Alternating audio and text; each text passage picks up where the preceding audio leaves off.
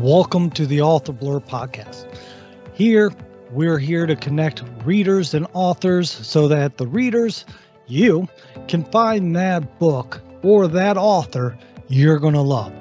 So I appreciate you being here. Get ready, enjoy the show, enjoy knowing the authors, and remember, subscribe, tell people about the show, and go buy the author's books, because if you like listening to them and you think they're interesting, they're going to love. So this is Author Blurb, where I'm talking with Phillip Wray. And Phillip, the W always messes me up, so if I mispronounce your last name, forgive me. But I've been interested in you since I've heard you on another show that you did, where you talked about how you were influenced by Alexander, I can't even say his name now, Dumas. Mr. Dumas, the gentleman who wrote The Count of Monte Cristo, Three Musketeers, and a whole slew of other things. Now, you have two books that involve the Musketeers. If you could help me out a bit, tell me a bit about yourself so that everyone listening and myself gets an understanding of who you are, and a bit about your books. I'd be hugely appreciative. Sure. Well, first, thanks for having me on. I'm an attorney. I've been in practice in the Dallas-Fort Worth area for over 30 years. Always loved the traditional mysteries, which would be like the Agatha Christie's, Sherlock Holmes, some of the Edgar Allan Poe work that was the very earliest of the mysteries.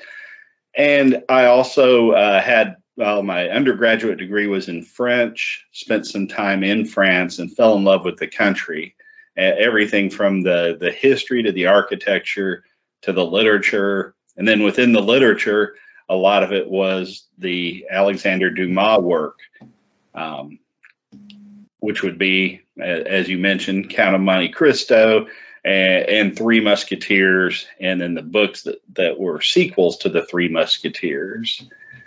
So fortunately, or unfortunately, as it turned out, when COVID hit, my work travel was decreased greatly.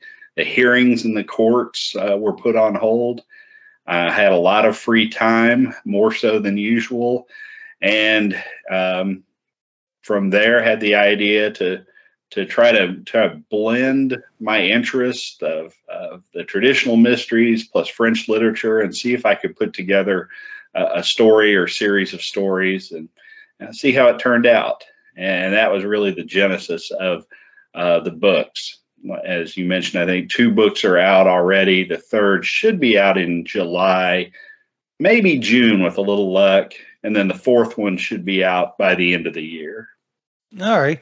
Now, it sounds like are you planning on writing this whole series as long as you can, or do you have a expectation of it?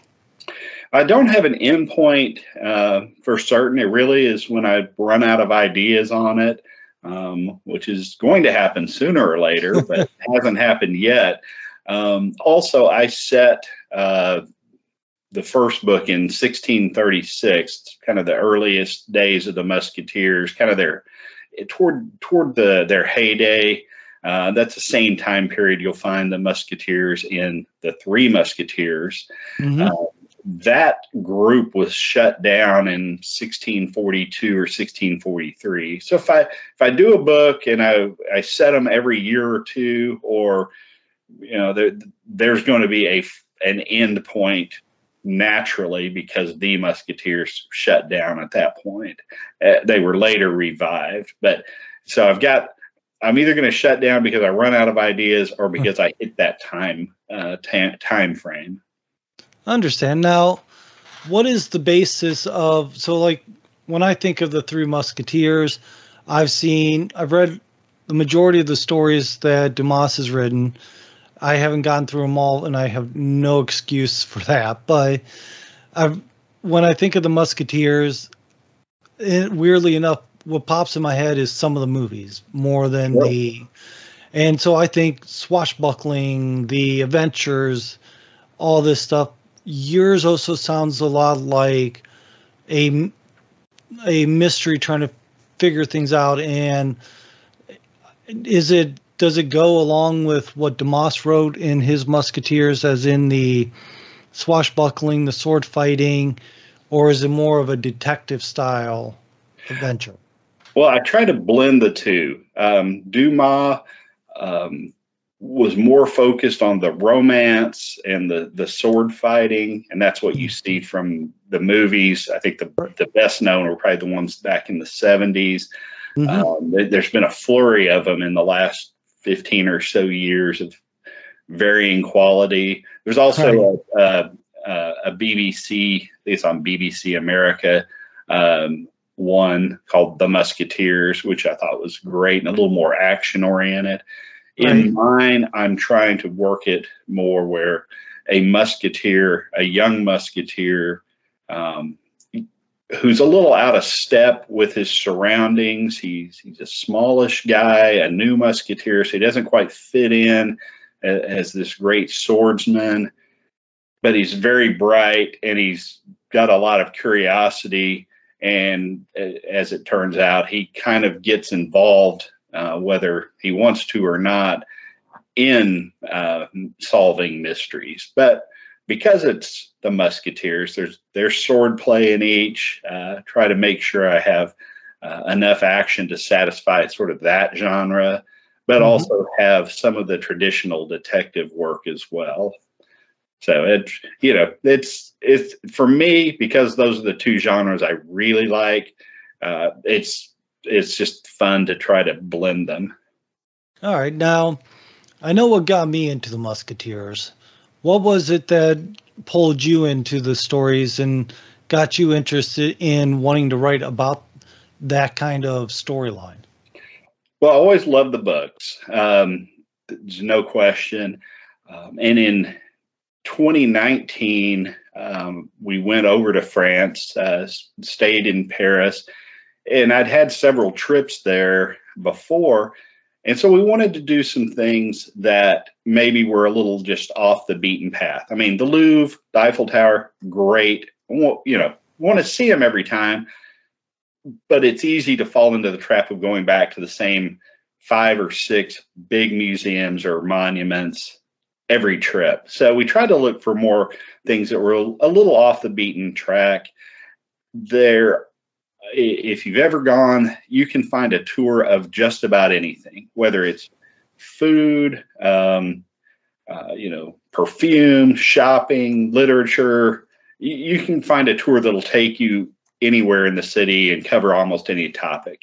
So I thought, well, this ought to be good. We could find a tour that involves, the Three Musketeers, because a lot of those places that were in the book, either the fictionalized places or the places that actually were there, are still standing. And I thought, well, this would be neat to go and do a walking tour and see these. And there wasn't one.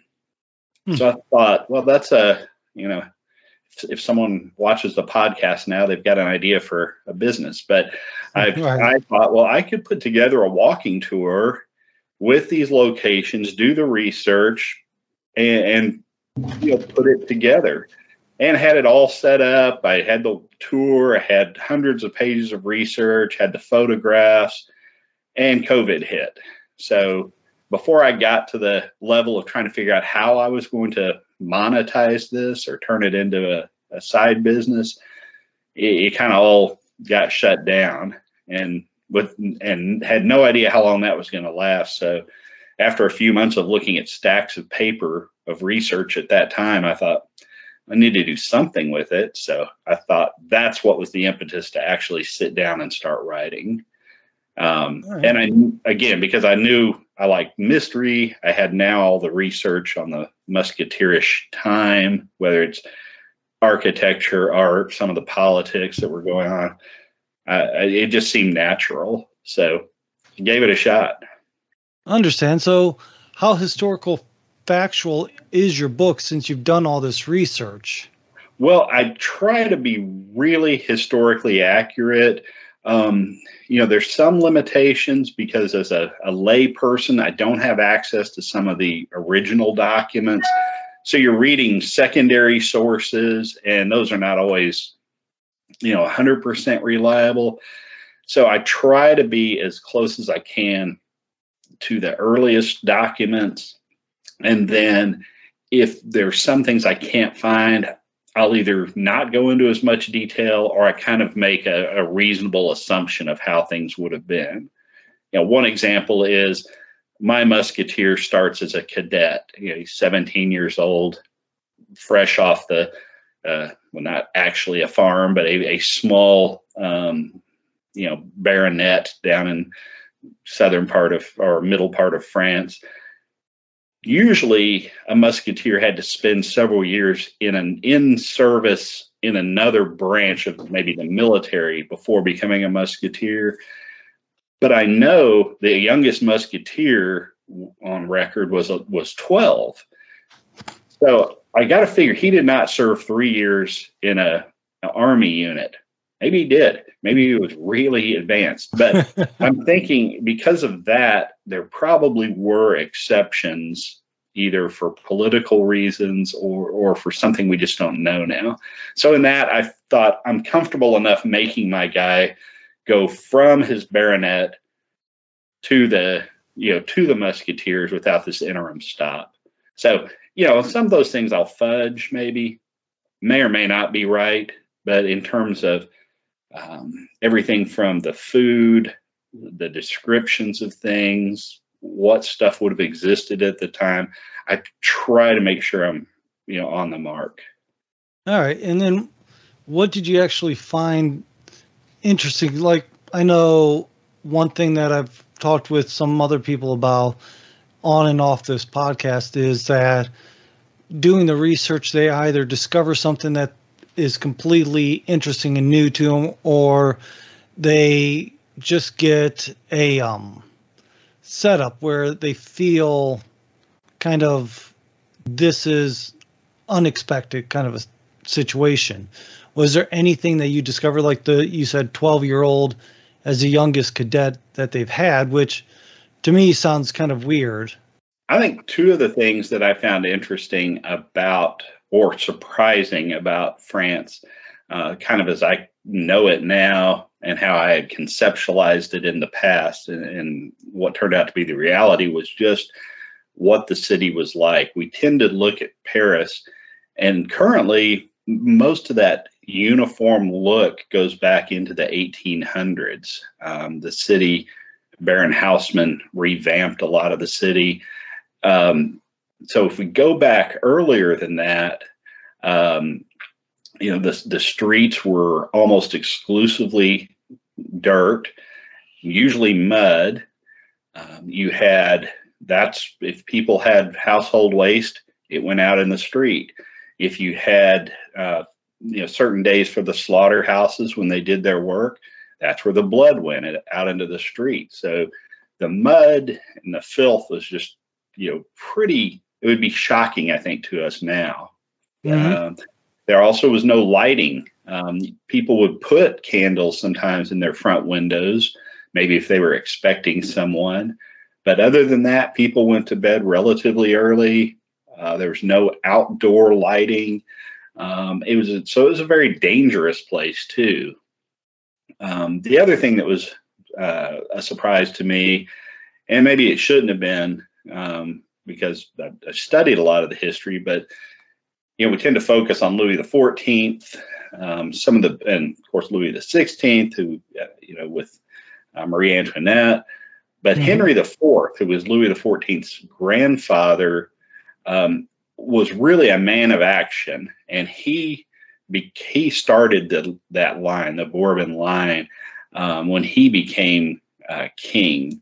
And may need to alter that. He may not have started the line, but he came from a cadet branch of the line, became king. He was reported to have only read one book in his life, but he had a vision for Paris, about how to improve it.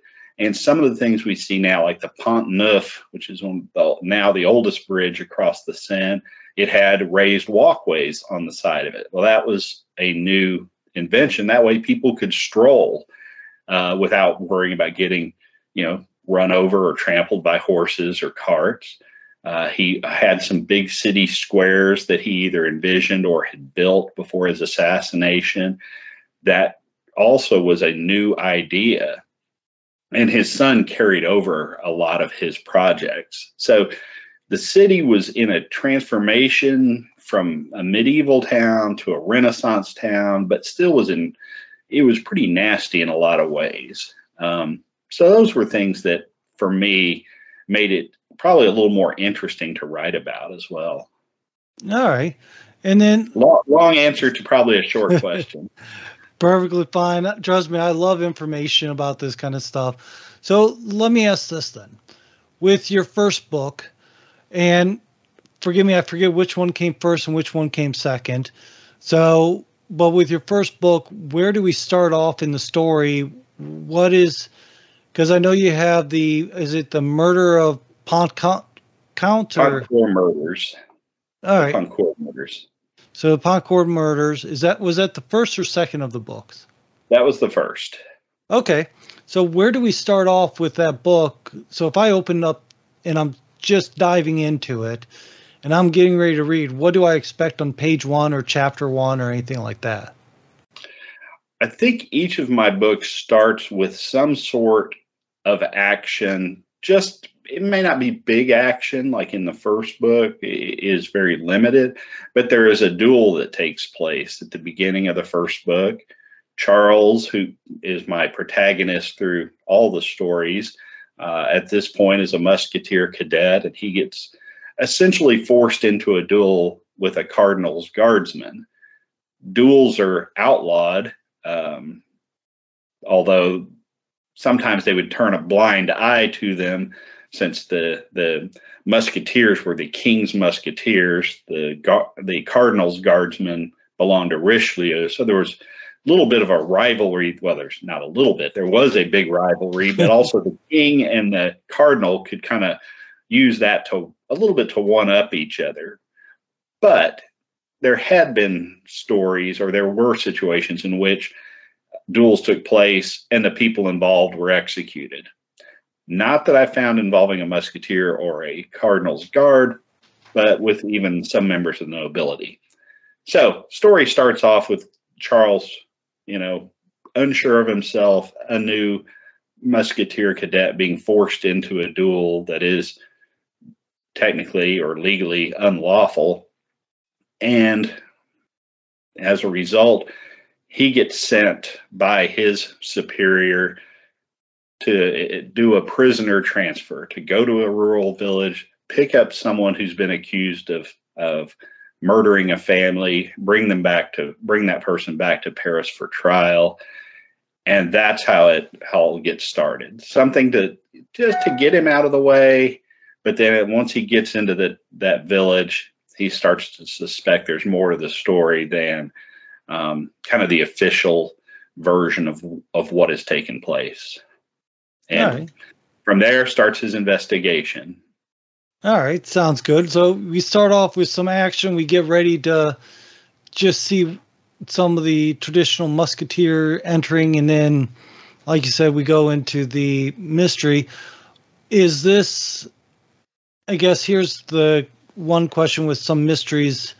Is it you hint and you lead through and all this to people trying to figure out what actually happened?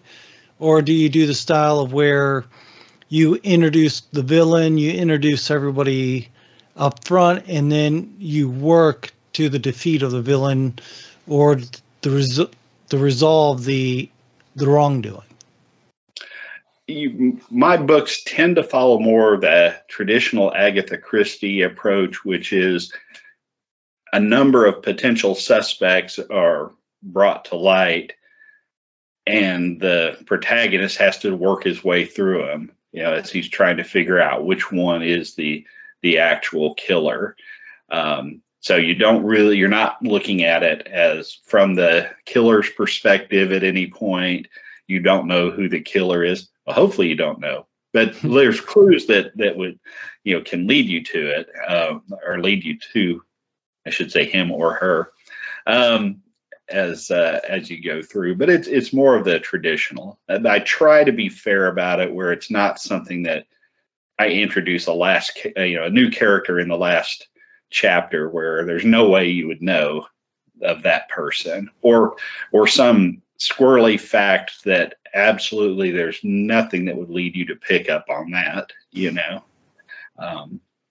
So that, I think they call it a fair play murder mystery, where the facts are laid out, the suspects are laid out, and the reader goes along with the protagonist trying to solve it. Okay. So I guess I always refer to it as the clue style. Everybody there. It's figure out who did it by the end of the game or the end of the story.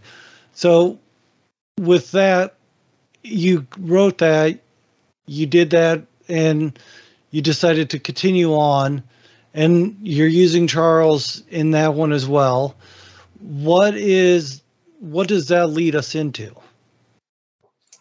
Well, the good thing is each book, again, with the idea of kind of the Agatha Christie style, each book is a standalone, like, a Hercule Poirot book. It really doesn't matter if you pick up book 30 in the series and read it and then go back to book 15. They do have a little bit of building on each other in her books. Mine builds on facts or relationships, maybe a little more, but each is a standalone. And by the second book, Charles is starting to come into his own, at least getting his feet under him. He's had, his first adventure, and he's given a little more authority, a little more, I don't know what you would call it, responsibility, I guess, in the second book. And in the third book, it's a little more. And, that's, so they progress, but the point is they can be read really in any order, although I try to flow through, with introducing characters and bringing those characters along from one story to the next. All right. Now, I know a lot of stories, they filter backstories and history throughout book 1, 2, and so on.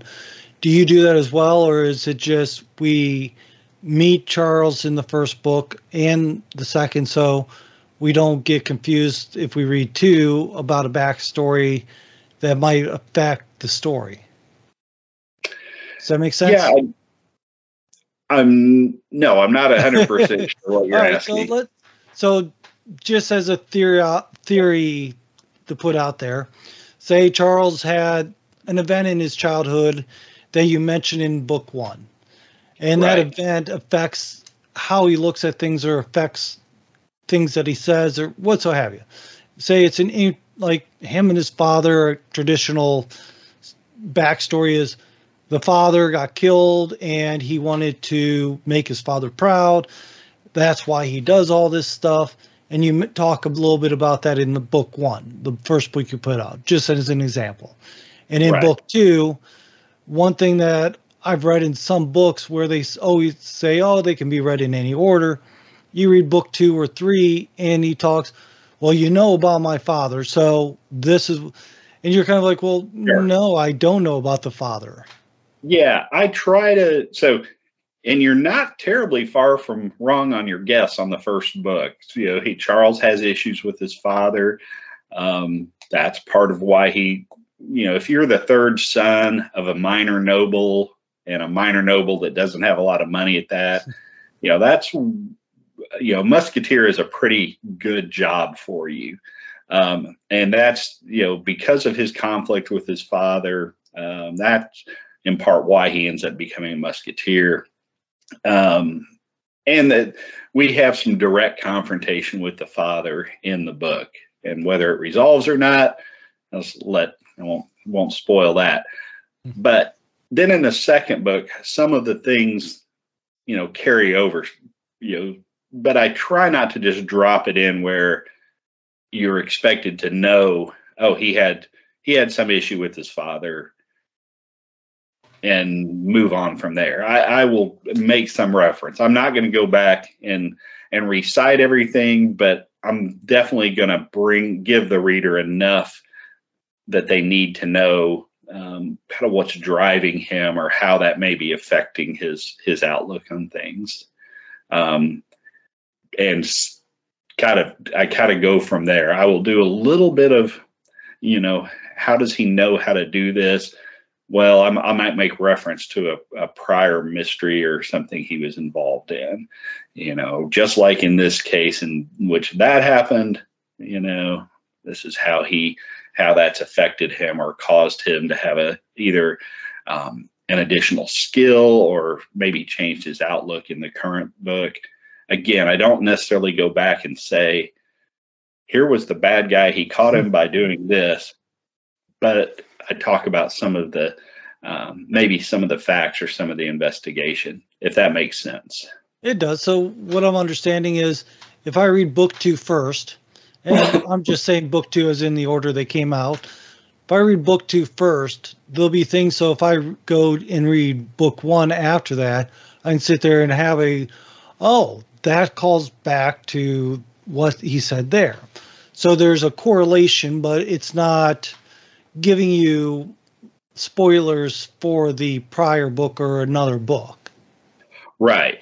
I try to keep it like that. Try to give enough information that the person can read it and understands maybe some of the motivations or how does he know how to do this without just regurgitating everything that happened in the previous book to bring him up to speed. And I think from some of the readers I talked to who did read them out of order, they didn't find there to be a problem, which was good. I mean, obviously that's what I was going for. Right. And there were some things that my editor,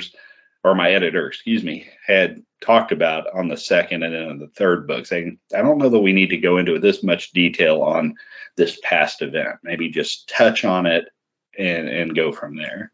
So, all right. Now, here's one thing that I do get kind of interested about on books like yours is, like you said, Dumas did, and I might be mispronouncing his name. I've always said it Dumas, but Dumas, when he wrote the Three Musketeers, like you said, he had romance. He built the characters with flaws. I forget which one it was, but there was one that was just very much into women. Another one, yes. Yeah. And I think it was D'Artagnan who was he was a king's man without question, if I'm remembering correctly. It's been a while since I've gotten into the story, so if I get them out of order. Sure. But what I'm getting at is that they all had their focus and their faults, and if you call it a fault, a clutch that they grabbed onto, does Charles have that same issue, or is it he's pretty straight-laced in your stories? Yeah, he struggles with things, definitely. Another series I read that's completely out of my genre is the Jack Reacher series. I love those, but Jack Reacher's basically perfect. He can beat anyone up. It takes him like 10 seconds to figure out everything that's going on. Fun to read, probably not terribly realistic, at least for most people I've met. Charles is more, he's like I said, he's a little bit, he's just out of step with, those around him. He's a good, becomes a good swordsman, but he's not great. He's very, he's pretty academic for that time, but there's still a lot of stuff he doesn't know. He was limited by being someone who's from that century. So he struggles, especially in the first book, with this issue with his dad wanting to prove himself. He's got concerns about finances. He's a normal 17-year-old guy, kind of thrust into a position that maybe is a little beyond him. And so he struggles his way through that. The second book, he's got his feet under him a little more, but he still has some issues, whether it's, how to deal with women, how to deal with, in the second book, he has to do the investigation along with a cardinal's guardsman. So how do how do you work together with someone that you are kind of inherently disposed to hate? Right. Things like that. The third book, not to get too spoiler-ish, but he has an issue where he's becoming a little too confident in his abilities, that he thinks, I can figure these things out. I'm getting smarter than everyone, and has that results in some additional problems. So, I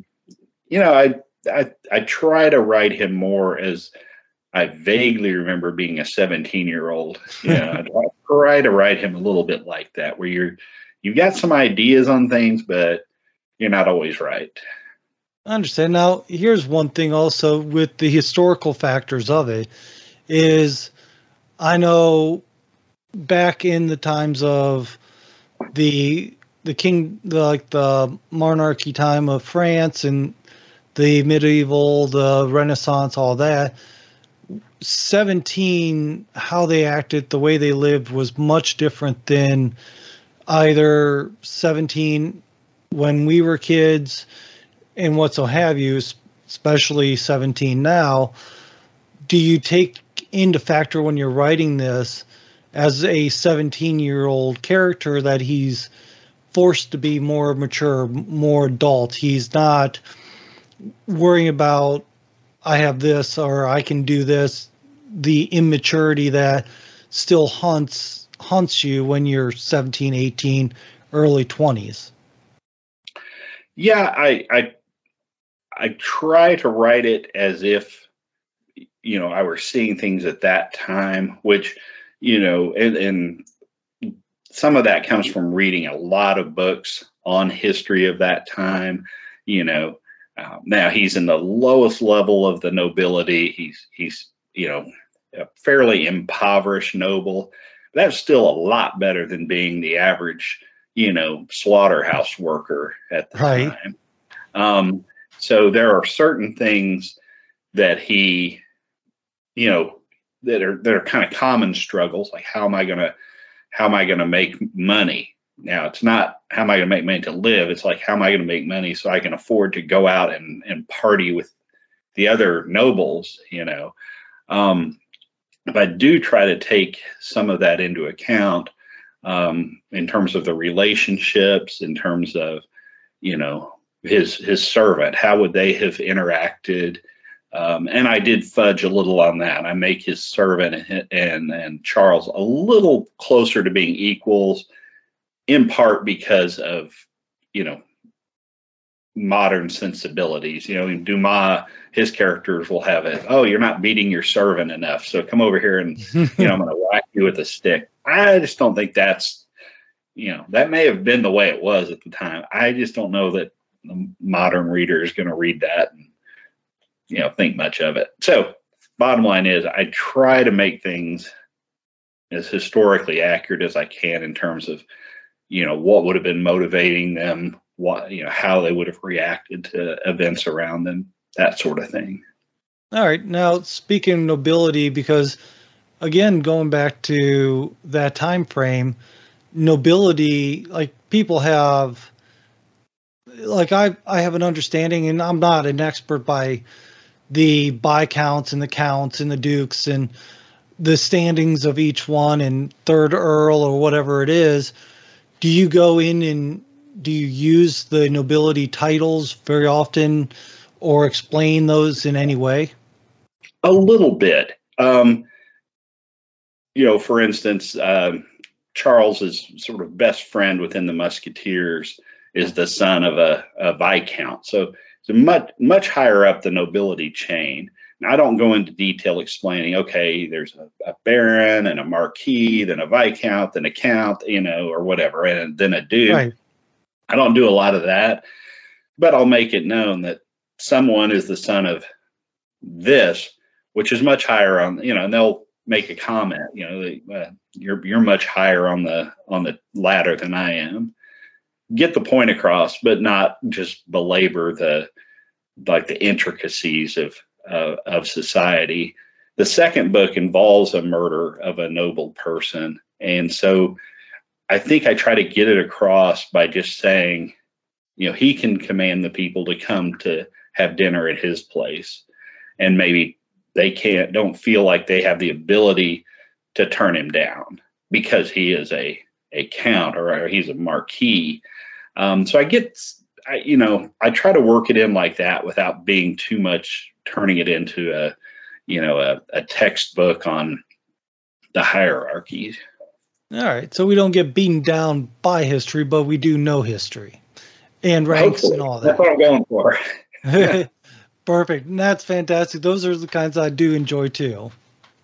And there's a kind of along with that, because this is set in France, you just kind of want to give the reader a reminder of that. I mean, it's it, but you want to get them from a reminder. So I will use, the occasional French word, but it's usually going to be something like, bonjour, or,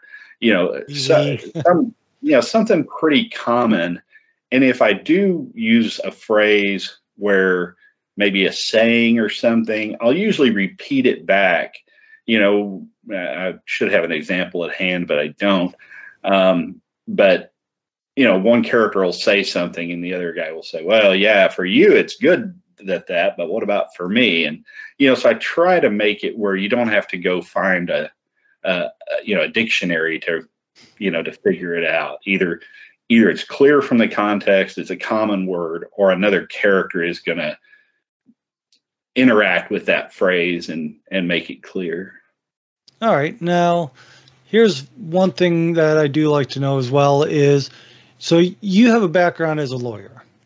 Now, as a lawyer, I've talked with a couple lawyers on here, and they do bring in their lawyer backgrounds or their law background into the stories so that they can throw a little bit more, I guess, quality, or I don't know the term I'm thinking of.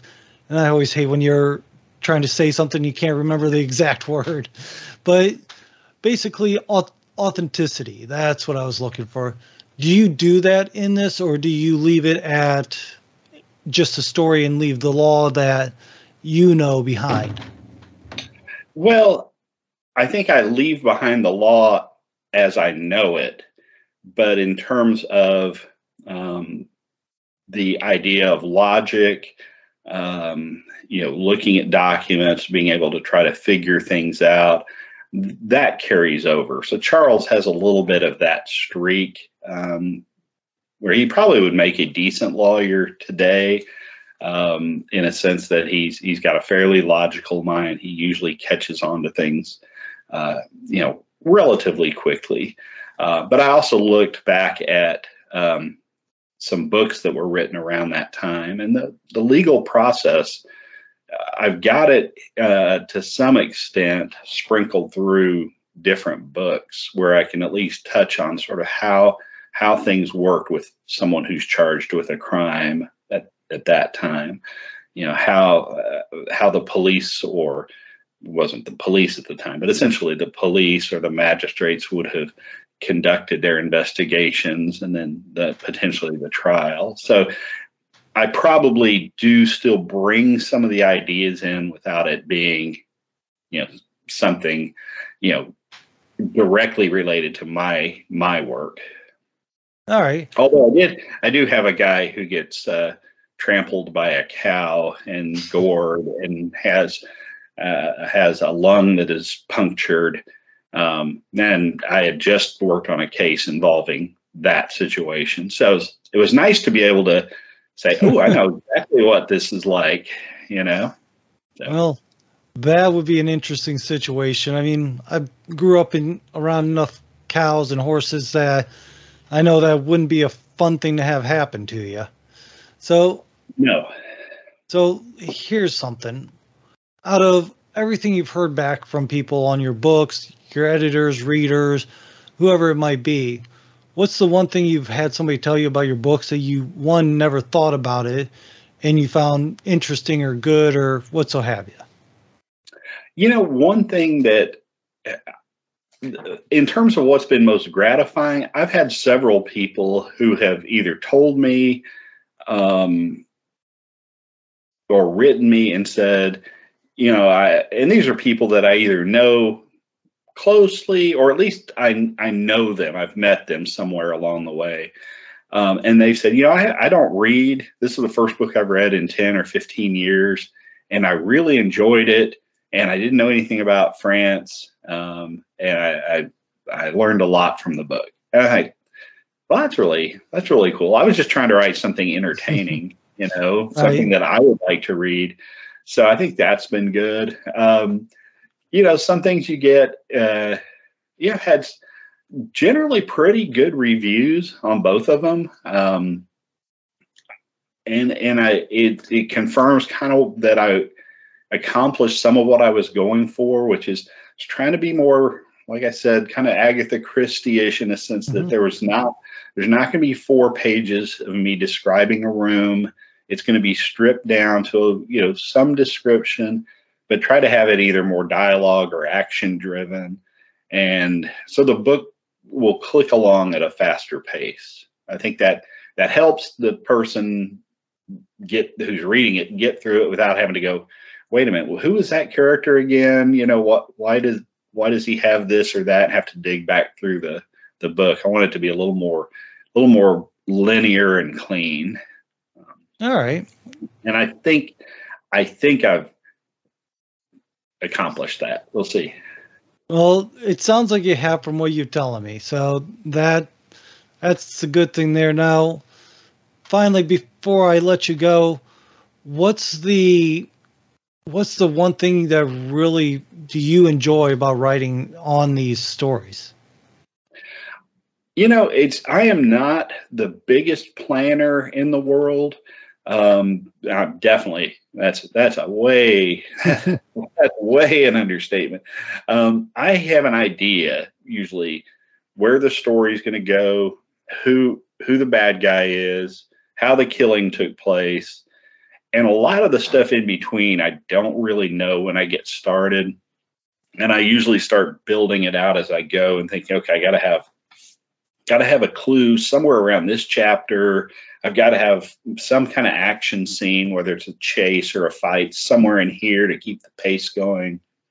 And to me, I guess it's a little bit surprising sometimes how the story develops. I can almost be like a reader at parts thinking, oh, that's kind of neat, and it's nothing that I've really planned. It just sort of happens in the moment. And that can be a lot of fun. All right. So it's basically, as you're writing it, you're discovering the story as you go.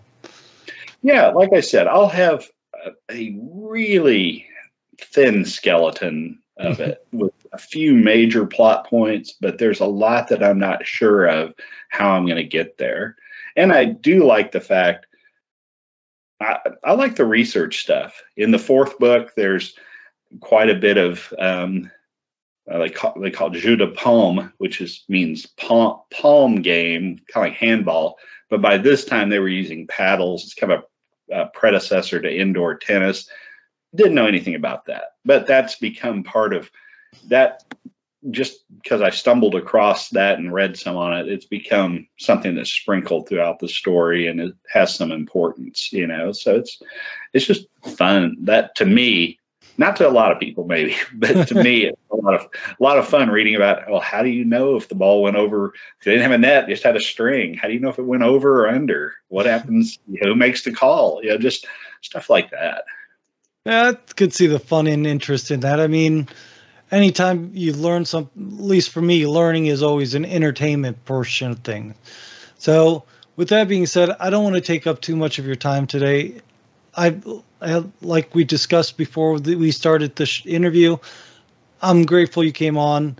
I was interested in you from when I've heard you on another show. That's why I reached out to you, and I'm glad you came on. So people can find a profile of you on authorblurb.com. They can go there, see your books, see some information about you. But if they want to reach out to you, if they want to find out more about you, where would you like them to go? My website is up, but currently undergoing construction. It's still viewable, but it's not terribly great right now. But it's just Phillip with 2 L's, Ray.com. WRAY.com. There is a Phillip Wray author who writes stuff that I don't understand. So that's not, if you find yourself reading, some kind of, obscure tract, that's not me. You're in the wrong guy's site.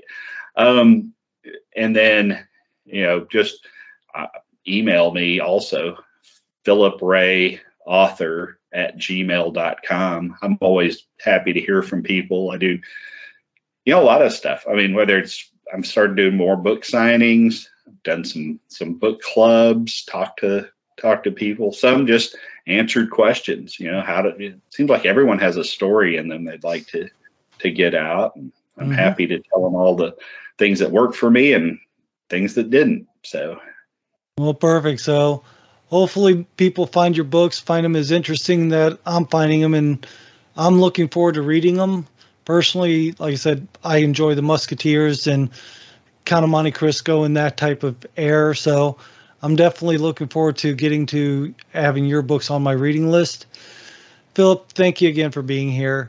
I'm going to have you hold on for me for a moment. We're going to end the conversation for everybody else, but for you and I, we'll talk a little bit more. All right. Well, thank you very much. You can go to authorblurb.com, where there's plenty of stuff there for you to find.